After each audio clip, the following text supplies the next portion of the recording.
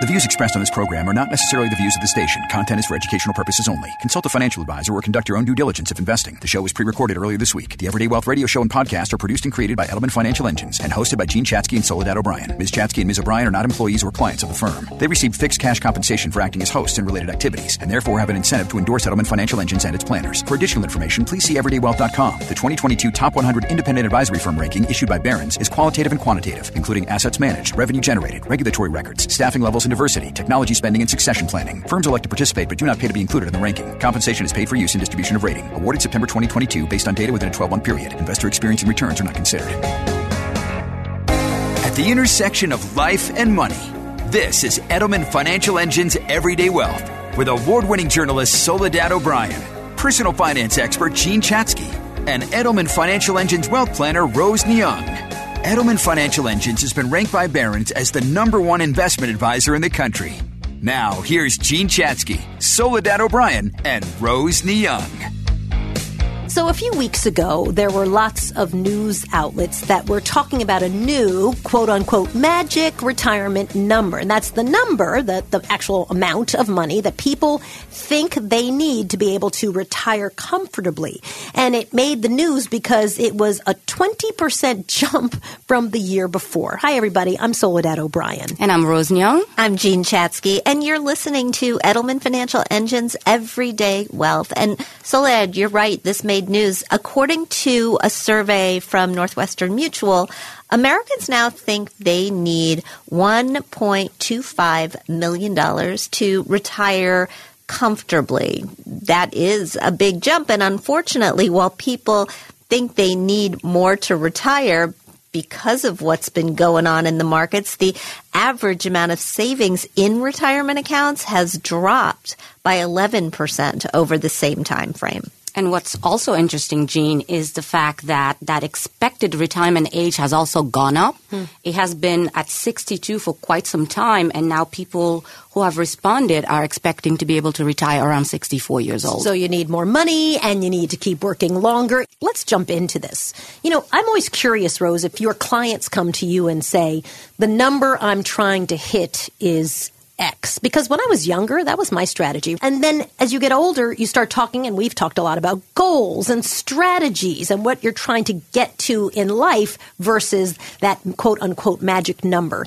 Well, that number really is going to depend on lots and lots of factors. So what kind of retirement are you wanting to have? Where around the country or around the world are you going to live in?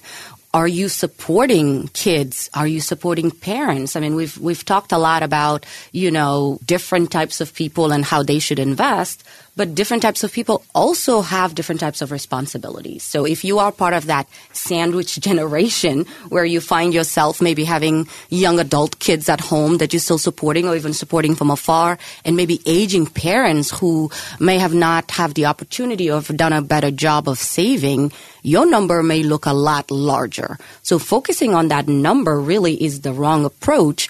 We'd really dig in and trying to focus on the goals you're trying to achieve, the amount of money you're making, because that determines the amount that you can save, and trying to massage those numbers to come up with a number that'll give you a good probability of succeeding in retirement. Well, and the interesting thing is, and I think it's especially interesting this year because we've been talking so much about inflation, is you could have been aiming for one number, and that number could be totally wrong now. It could be way too low now. I mean, I remember my first meeting with my planner, and they take a look at what you're spending. They do factor in inflation. They look at when you may or probably will take Social Security, and maybe they aim to hit some target. But for me, the target was always, this is how we want to live.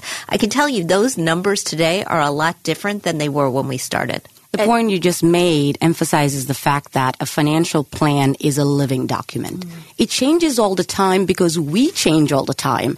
Not only do we change all the time by wanting different things, the environment around us also changes, right? So if you have set that number 30 years ago, and now you find yourself in a situation where you want more, there goes that fact that people are now, okay, maybe I'll push it a couple more years before I can retire.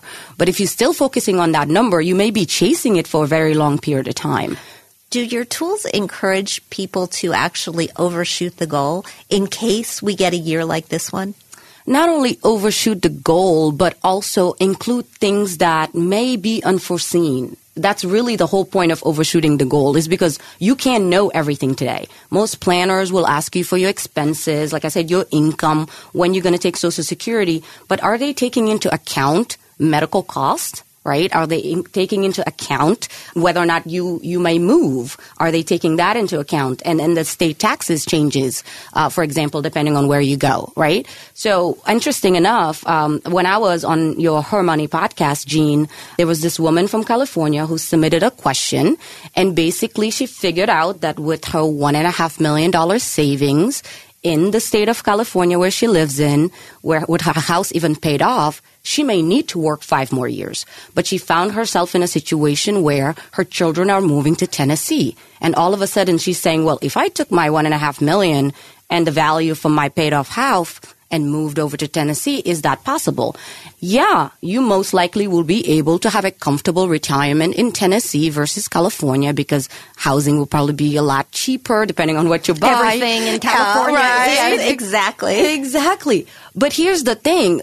What if your children move back to California and you have retired? What do you do then, right? So a good financial planner has to kind of think above just what you want today and walk you through the scenarios that could happen to help you make that better decision. I would think that rarely does anyone get the information like, oh my God, you have saved too much money. It is just too much. I don't know what we're going to do with all these bags of cash that are lying around, right? Like, I think it just doesn't really work that way. I agree 100%. And I even tell my clients that all the time, that I've never met anybody who said, I've saved too much, right? It just gives you more options. Nobody knows some of those goals that you have and has seen more people in the situation you are in than most likely your financial planner. Can we talk about big numbers and what they do to people's heads? Explode them. Yes, exactly. I mean, I think sometimes people look at big numbers, right? Whether it's a big number for a house or a big number for a vacation or a big number for retirement, and they just think, I can't. I just can't. It's too big. I can't. And then the sad part of that statement is that then they stop. If you are putting in a little bit and you realize you're not going to get to that 1.25 number within the math in your head, not accounting for growth in the market, not accounting for match from your employer plan, a lot of people are surprised if they just have that set it and forget it factor on. It can stop you from acting. So sit down with a financial planner, have them discuss the lifestyle with you that you want to have in the future, and then determine what small incremental changes you can make in your life now to better help you get to that point. But most importantly, even if you're closer to retirement and feel like you only have $500,000, what changes can you make now to get closer to the number that you need? Or what adjustments can you make in your lifestyle, right?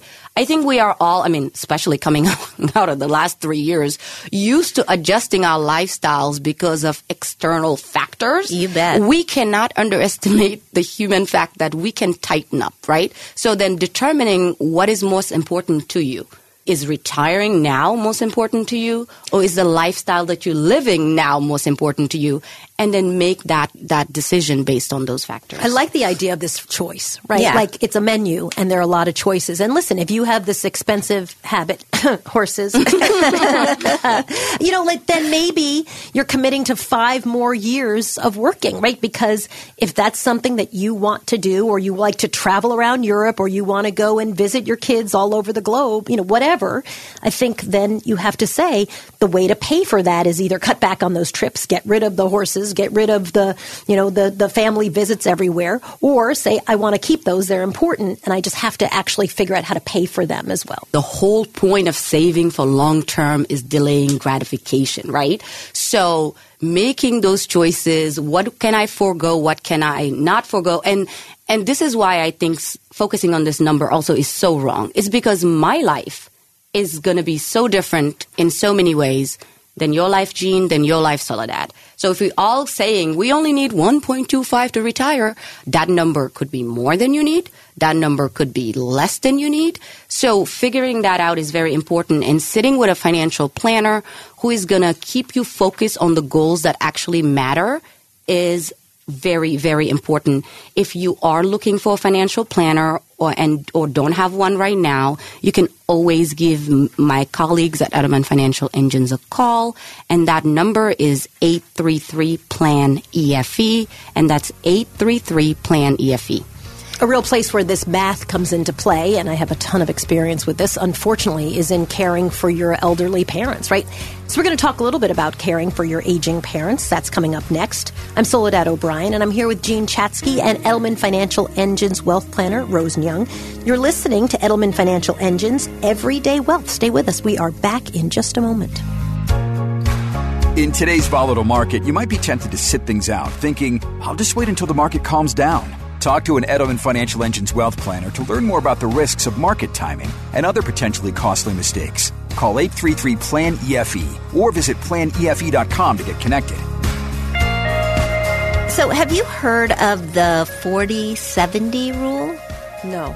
It says that by the time you are 40 or your parents are 70, you should have had the conversation, or at least started the conversation about their resources, how they want to live as they age, whether or not they actually have the ability to do that, and how and when you might be asked to step in and to help. Look, family caregiving affects millions of Americans every day in all walks of life. We've got almost 18 million individuals in the U.S. who are family caregivers of somebody 65 or older. And so what that means is that this is in the future for a lot of people.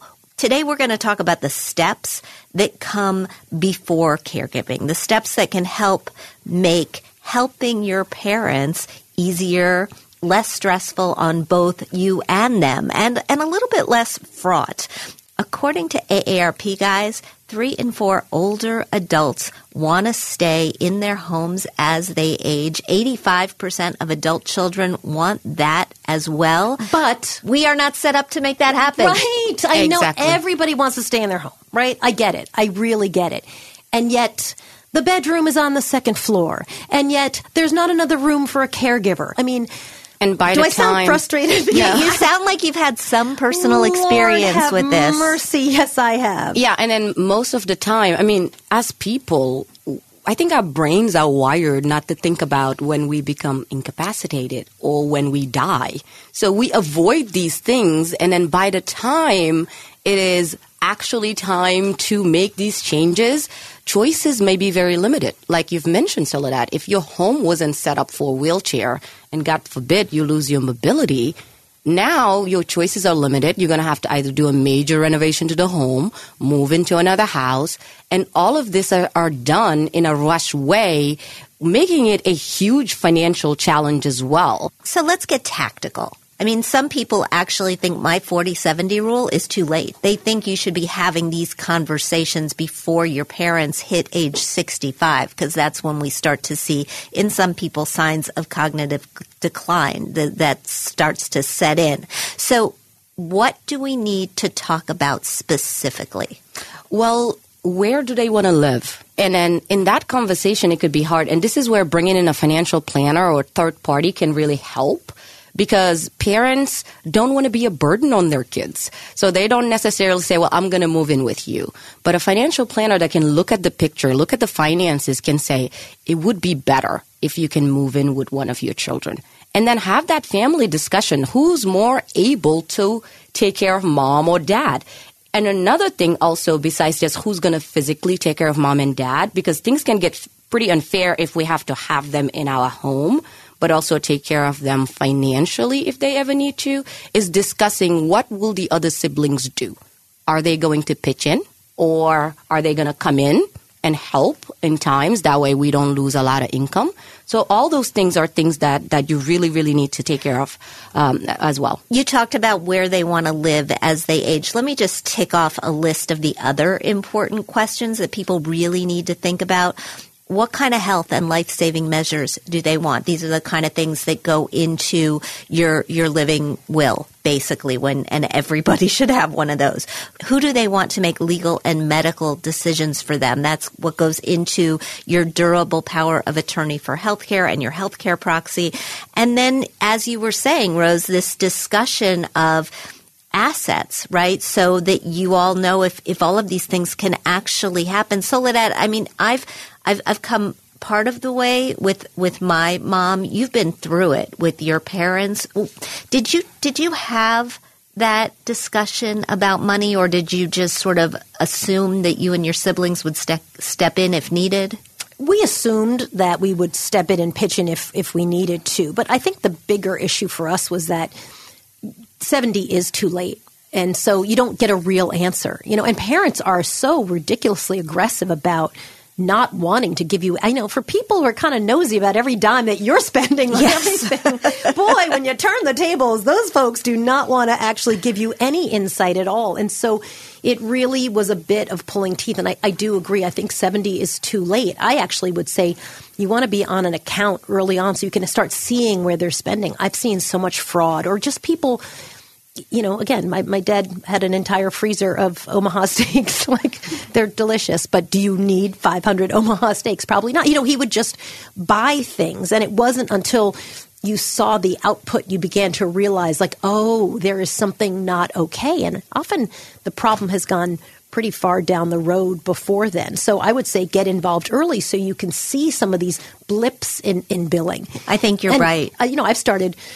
I am nowhere near 70. Let me just state for the record. But I've started having these conversations with my kids. And, they would ask us, like, so what are you going to leave us? How's this going to work? And I would almost be offended. Yeah. And then I thought, actually, they should know. We should literally sit down and talk about, here's what we're thinking. Here's how we see it playing out. Here's what we hope for. And it's not just what they're going to get as you get older or even as you pass away, right? It's a lot about, well, here's what I want as I get older. Here's how I want to live. Here's where I want to live. Here's who I want to live near. All of those things are important, and getting your wishes known early as opposed to when you're elderly and frail and afraid. It's just so hard when you do it at that stage. Yeah, I've started talking to my kids too, and I have two very different children. My daughter is very uncomfortable around medical stuff. She just doesn't like being anywhere near a hospital. And so when I sat my kids down to say, I'm redoing all of my estate plan, I'm redoing my powers of attorney and my healthcare proxy, I said, Julia, do you want to be in this position with your brother of having to make medical decisions on my behalf? And she was like, I do not. I do not want to be anywhere near that. I said, okay, that's totally fine. I wanted to give you the choice. I wanted to see if you wanted to have a part in this conversation. But it made it very easy, and now they know, when it comes to the finances, they'll have an equal voice. But when it comes to medical stuff, he'll just do it. And Jean, that is the best way for you not to be a burden on your kids. Having a plan ahead of time is the best way to not be a burden on your children. Yeah, absolutely. I think I just waited too long. By the time we had those conversations, my parents were so unwilling. They're not the only ones. They were so unwilling, and they would say, oh, everything's great. Oh, all is good. And you're like, it's not good. One day I walked into my dad's office, and the bills were just stacked, unopened, like clearly chaos had reigned. I'd go to their house a lot, and I thought, like, oh, gosh. Yeah. Oh, boy. And we just then had to kind of dig in, but it was so messy, and it could have been so much better organized. And I think 10 years earlier, 15 years earlier, we could have had a normal, maybe uncomfortable-ish, but normal conversation about a strategy. By the time when you do it too late, it's just chaos. So my advice would be just suck it up and have that conversation early. And they'll be relieved when you have it. I mean, I had it fairly early with my mother because my father died so young. And so I know where she wants to live with me. I built my apartment so that if we need to have her live with us, we have some nice winged separation. Hope important. I think the sooner you bring it all up, the better it will be. So let me just revise my 40-70 rule. Let's have these conversations much, much younger. Maybe 50 maybe 55? Yeah, I'd say 55, 60. Absolutely. So this is where you invite all of your kids to my office and I can be the bad guy and I can ask those questions and I can open a window for you to give the honest answer, right? Having that third person in there, make sure not only one, they can ask questions in a non-emotional way. When you make a decision, tell everybody how valuable that decision is, right? Taking it out of that emotional space that Soledad you were mentioning. An Edelman Financial Engines planner can help connect you with a network of estate planning attorneys in your area. So if you don't have a financial planner that can connect you to a good estate planning attorney, you can always call us at Edelman Financial Engines. The number again is 833-PLAN-EFE. That's 833-PLAN-EFE. I have this one client who about maybe 7 years ago came in with their parents. Their parents had a financial planner, but they've been having more of this conversation that we've been discussing here today. And they wanted me to basically give them a second look at what their parents are doing right now. And when we ran through the plan, what I've quickly realized was if anything went wrong in their parents' lives, it will be a big disturbance to their financial independence. Wow. So we began to have the conversation around what will happen if one of you was to go into a nursing home.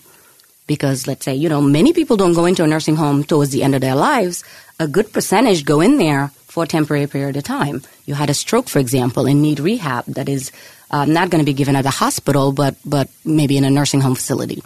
Unfortunately, soon after that conversation, their mother had such an incident and had to move in to a nursing home. Now the costs are piling up. So they came back into the office and we fortunately had that plan that the father will move in with the children so that they can afford the expenses that the mom now has. This just emphasizes the fact that the plan doesn't have to stay the same and we have to be able to adjust to it as well. Because soon after that, about a year later, the mother passes away.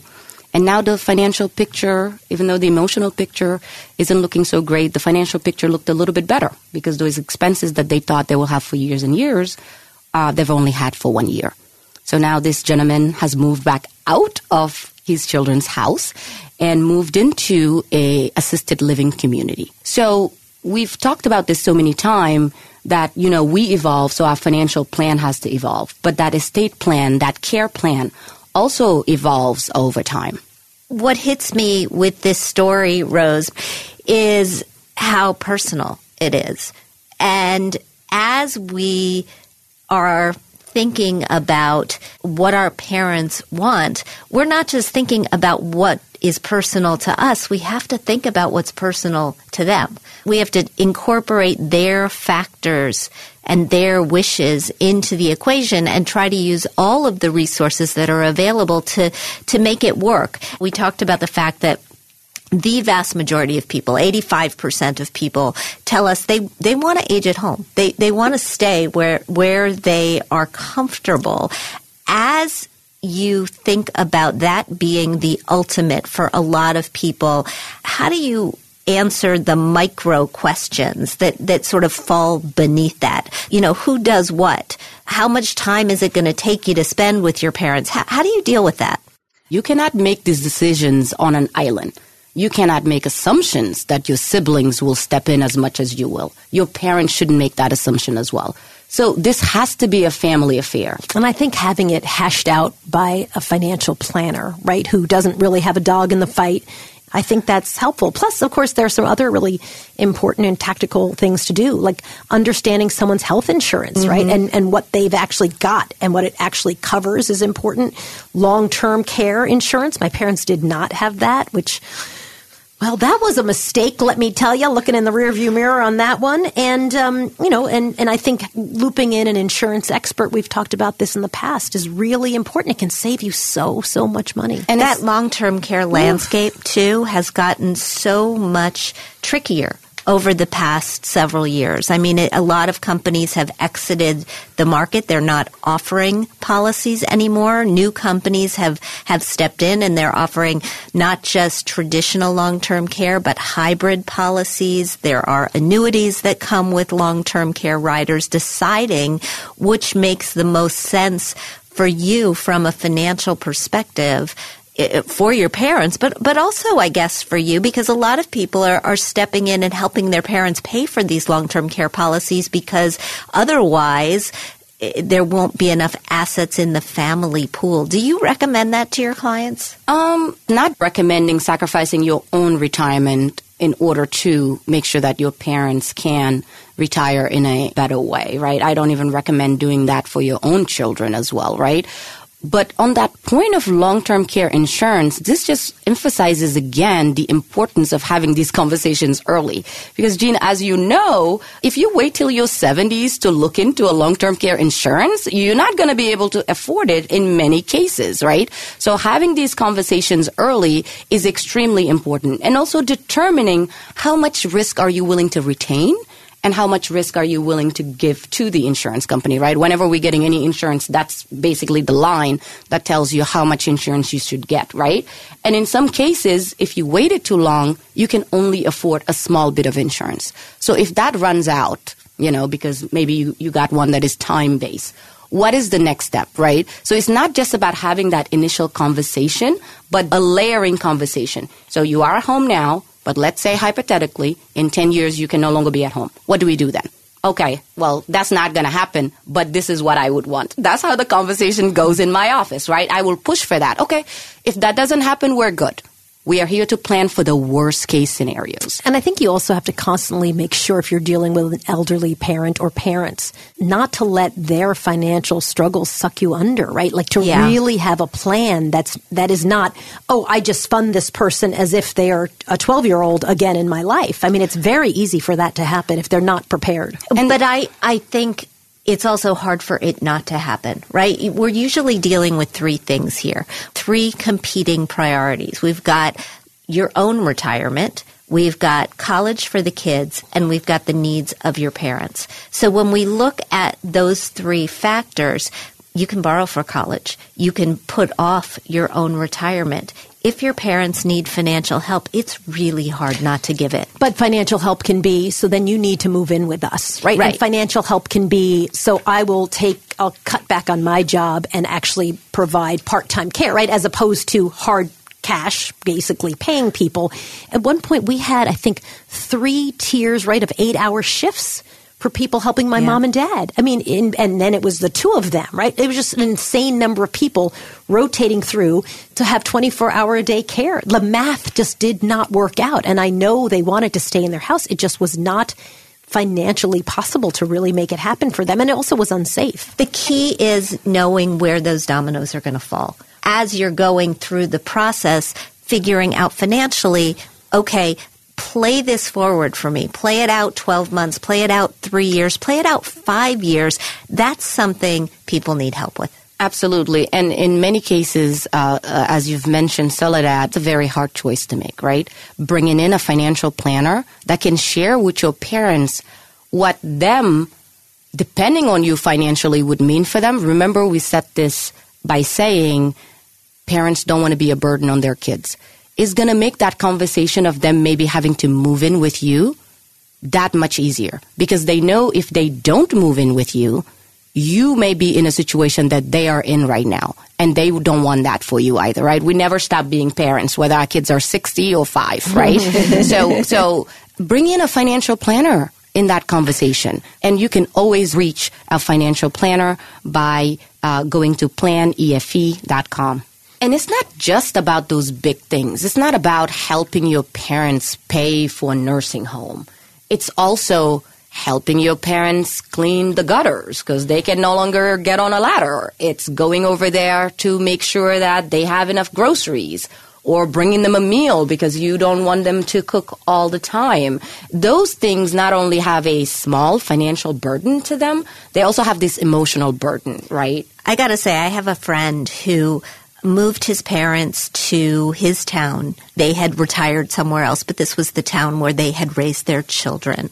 Both parents in their 80s. And he is there every day. He is over there every day, and he's over there every day to shovel the snow when there's snow, to pick up a prescription when there's a prescription to be picked up, to deal with the, remote control when it stops working because the batteries have died, right? I mean, it's a time suck, which he's happy to do, but the emotion is crazy. It's huge. Ahead, we're going to be talking about cohabitating, which I never really called it cohabitating. Right? Don't we just call it moving in together? Shacking up. Baby. There you go. Shacking up. A lot of people cohabitate or shack up because it can save the money in the long term, right? It feels like, hey, you don't need 2 apartments, you don't need 2 of everything, you can save money. But there are some obstacles, financial obstacles, when it comes to cohabitating and you're not married. We're going to talk about that just ahead. I'm Soledad O'Brien, and I'm here with Jean Chatzky and Edelman Financial Engines wealth planner Rose Young, and you're listening to Edelman Financial Engines Everyday Wealth. Stay with us. We're back in just a moment. With talk of a recession coming, it's time to ask yourself, is your financial plan ready to handle it? Talk to an Edelman Financial Engines wealth planner and learn how to help prepare for whatever lies ahead. Call 833-PLAN-EFE or visit planefe.com to get connected. So let's talk about cohabitating, shall we? Shacking up is what we used to call it back in the day, and I wasn't aware that the share of adults who are currently married has steadily declined from close to 60% back in the 1990s to under 50% in 2019. That's from Pew. And over that same period, the share of adults between the ages of 18 and 44 who are living with a partner has climbed to 59%. I thought that those data points were kind of staggering, actually. I would not have guessed that. It's not surprising to me. I think that the two statistics actually go hand in hand. I think people want a partner. They want somebody in their life. They just don't feel the need to tie the knot, right? And they've seen these statistics on divorce come year after year after year. They think, well, why am I going to bother to take this legal step of making my relationship a business partnership, essentially, when I could road test it first or even road test it forever without having to. I think a lot of the stigma of not being married has actually gone away. What people don't realize is that there are a lot of financial protections that you actually get when you're married. Talk about the tax code, right? You have a whole different bracket if you're married versus if you're single up to a certain point, right? So all those federal protections that you actually also get, like when I go to a hospital and God forbid if my husband was there, I just walk in and say I'm his wife and they let me in. You don't have to prove it. As long as you're married, you can make those decisions. You are the clear next of kin. So all of those are not there if you're not in that legally binding contract. So even though I am with you there, Jean, that just because I have many friends who live together who necessarily don't talk about when they're going to get married, my advice to them always is to, if you can't just inherently get those protections because you're married, build them. Build those protections so that if your partner was sick, you're able to make those decisions. When you buy a home, I would imagine that should you get divorced or it dissolves, that then this property, regardless of whose name it is, actually has to be figured out who gets what part of it, which of course is a protection you don't necessarily have if you buy a house with a partner. It's part of a divorce settlement and divorce agreement. Each state has laws, but there's a column on Market Watch, a guy named Quentin Futrell. He writes a column called The Moneyist, and he got a letter just recently from somebody who said, I moved in with my boyfriend, into his house, and I'm contributing to the expenses. I'm contributing to the mortgage. I'm contributing to the household expenses. I have no ownership in this. Is this a problem? And he proceeded to lay out all the different reasons why this is a problem. But yeah, if you're building a life together and you're building assets together, the assumption is that at least some of them are going to be yours if you split. And if you cohabitate, that's not always the case. No, it's not always the case. And also it depends on the state that you are cohabitating in, whether or not you even have a recourse through the court systems, right? So with that being said, even though you don't have a marriage certificate that, would be recognized, having a partnership agreement is something that you should definitely look into. Lay out what happens to part of this equity I'm helping you build if something were to happen. And I have a story similar in the sense that this client has been with her partner. She's divorced, so this is her second go around, and just decided they're not going to get married this time around. And this year they decided to buy a home together. Now, the complication came in when the partner is able to put in the cash to buy that home, and she's not, against my advice, because that wouldn't make sense for her. What do we do then? How do we title the house? Who's responsible for the mortgage? And she has kids from her previous relationship, and the partner doesn't. If something were to happen to her, what will happen to her share of that property? So sitting with a professional, talking to an estate planning attorney, building that partnership agreement is absolutely the best way to go in that situation. And even in the situation that you just mentioned, Jean.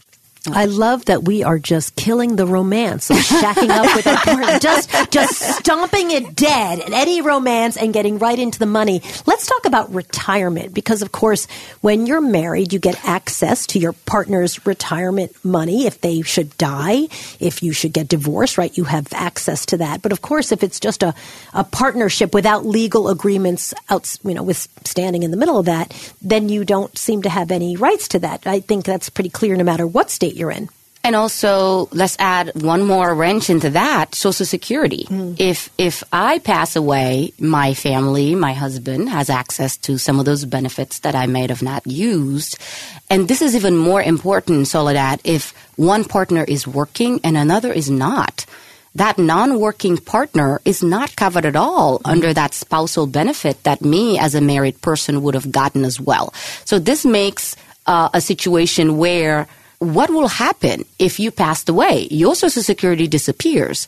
In that case, maybe you need to be saving more so that your partner is protected if you, the earner, pass away even earlier. I think most people who cohabitate still think of themselves in all sense as a married couple without that document, right? So then how do we make sure when we're building that financial plan, we are putting in the fact that your Social Security will not go to your non-working spouse. So we need to save more to be able to maintain the standard of living. Having those power of attorneys, having those designated beneficiaries on every account that you have, having that medical directive is even more important because a married couple will have other recourses to get access to that. It may take a long time, so I'm still recommending for everybody to have a pretty buttoned-up estate plan. But for partners who are unmarried, this is even more important just because you may not have that recourse to get your hands on that. So then when it comes to talking about people who've decided not to get married, but they're going to live together, tick off for me, Rose, the ways that a wealth planner can actually help them navigate this. The biggest thing is helping you have that frank and honest conversations around what you would want to happen, not only when you're gone, but maybe when your partner is gone. And it's also very important right now to make sure that you have a will, a trust if applicable, right? If you have children, you must have a trust, especially if they are minor children and you're not in a traditional relationship where your spouse can just step in, and also have power of attorney for your financials as well as for health care. When things that are so seemingly big happen that stops us in our tracks, the rest of the world goes on. That electric bill still needs to be paid. That mortgage still needs to be paid. Those kids still need to get to school and back and forth. And we don't think about that fact, right? Your partner may have to stop working altogether to help care for you. Have you factored all that in, into those decisions that you are making? So sitting down with a financial planner, being honest about how you feel.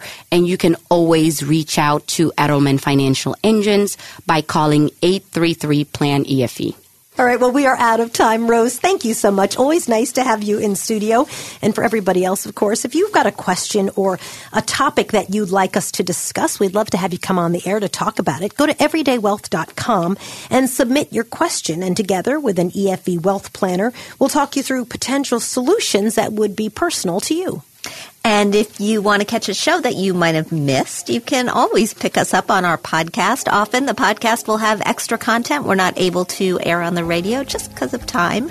You can download our podcast at everydaywealth.com or wherever you stream your favorite podcasts. We love feedback. Leave us a review and take a second, subscribe so you never miss an episode. Have a great week, everyone. You've been listening to Edelman Financial Engine's Everyday Wealth with Soledad O'Brien, Gene Chatsky, and Rose Neyoung. Tune in each week for fresh and compelling insights and strategies to help elevate your financial potential. To learn more, visit our website, everydaywealth.com, or find our show wherever you stream your favorite podcast.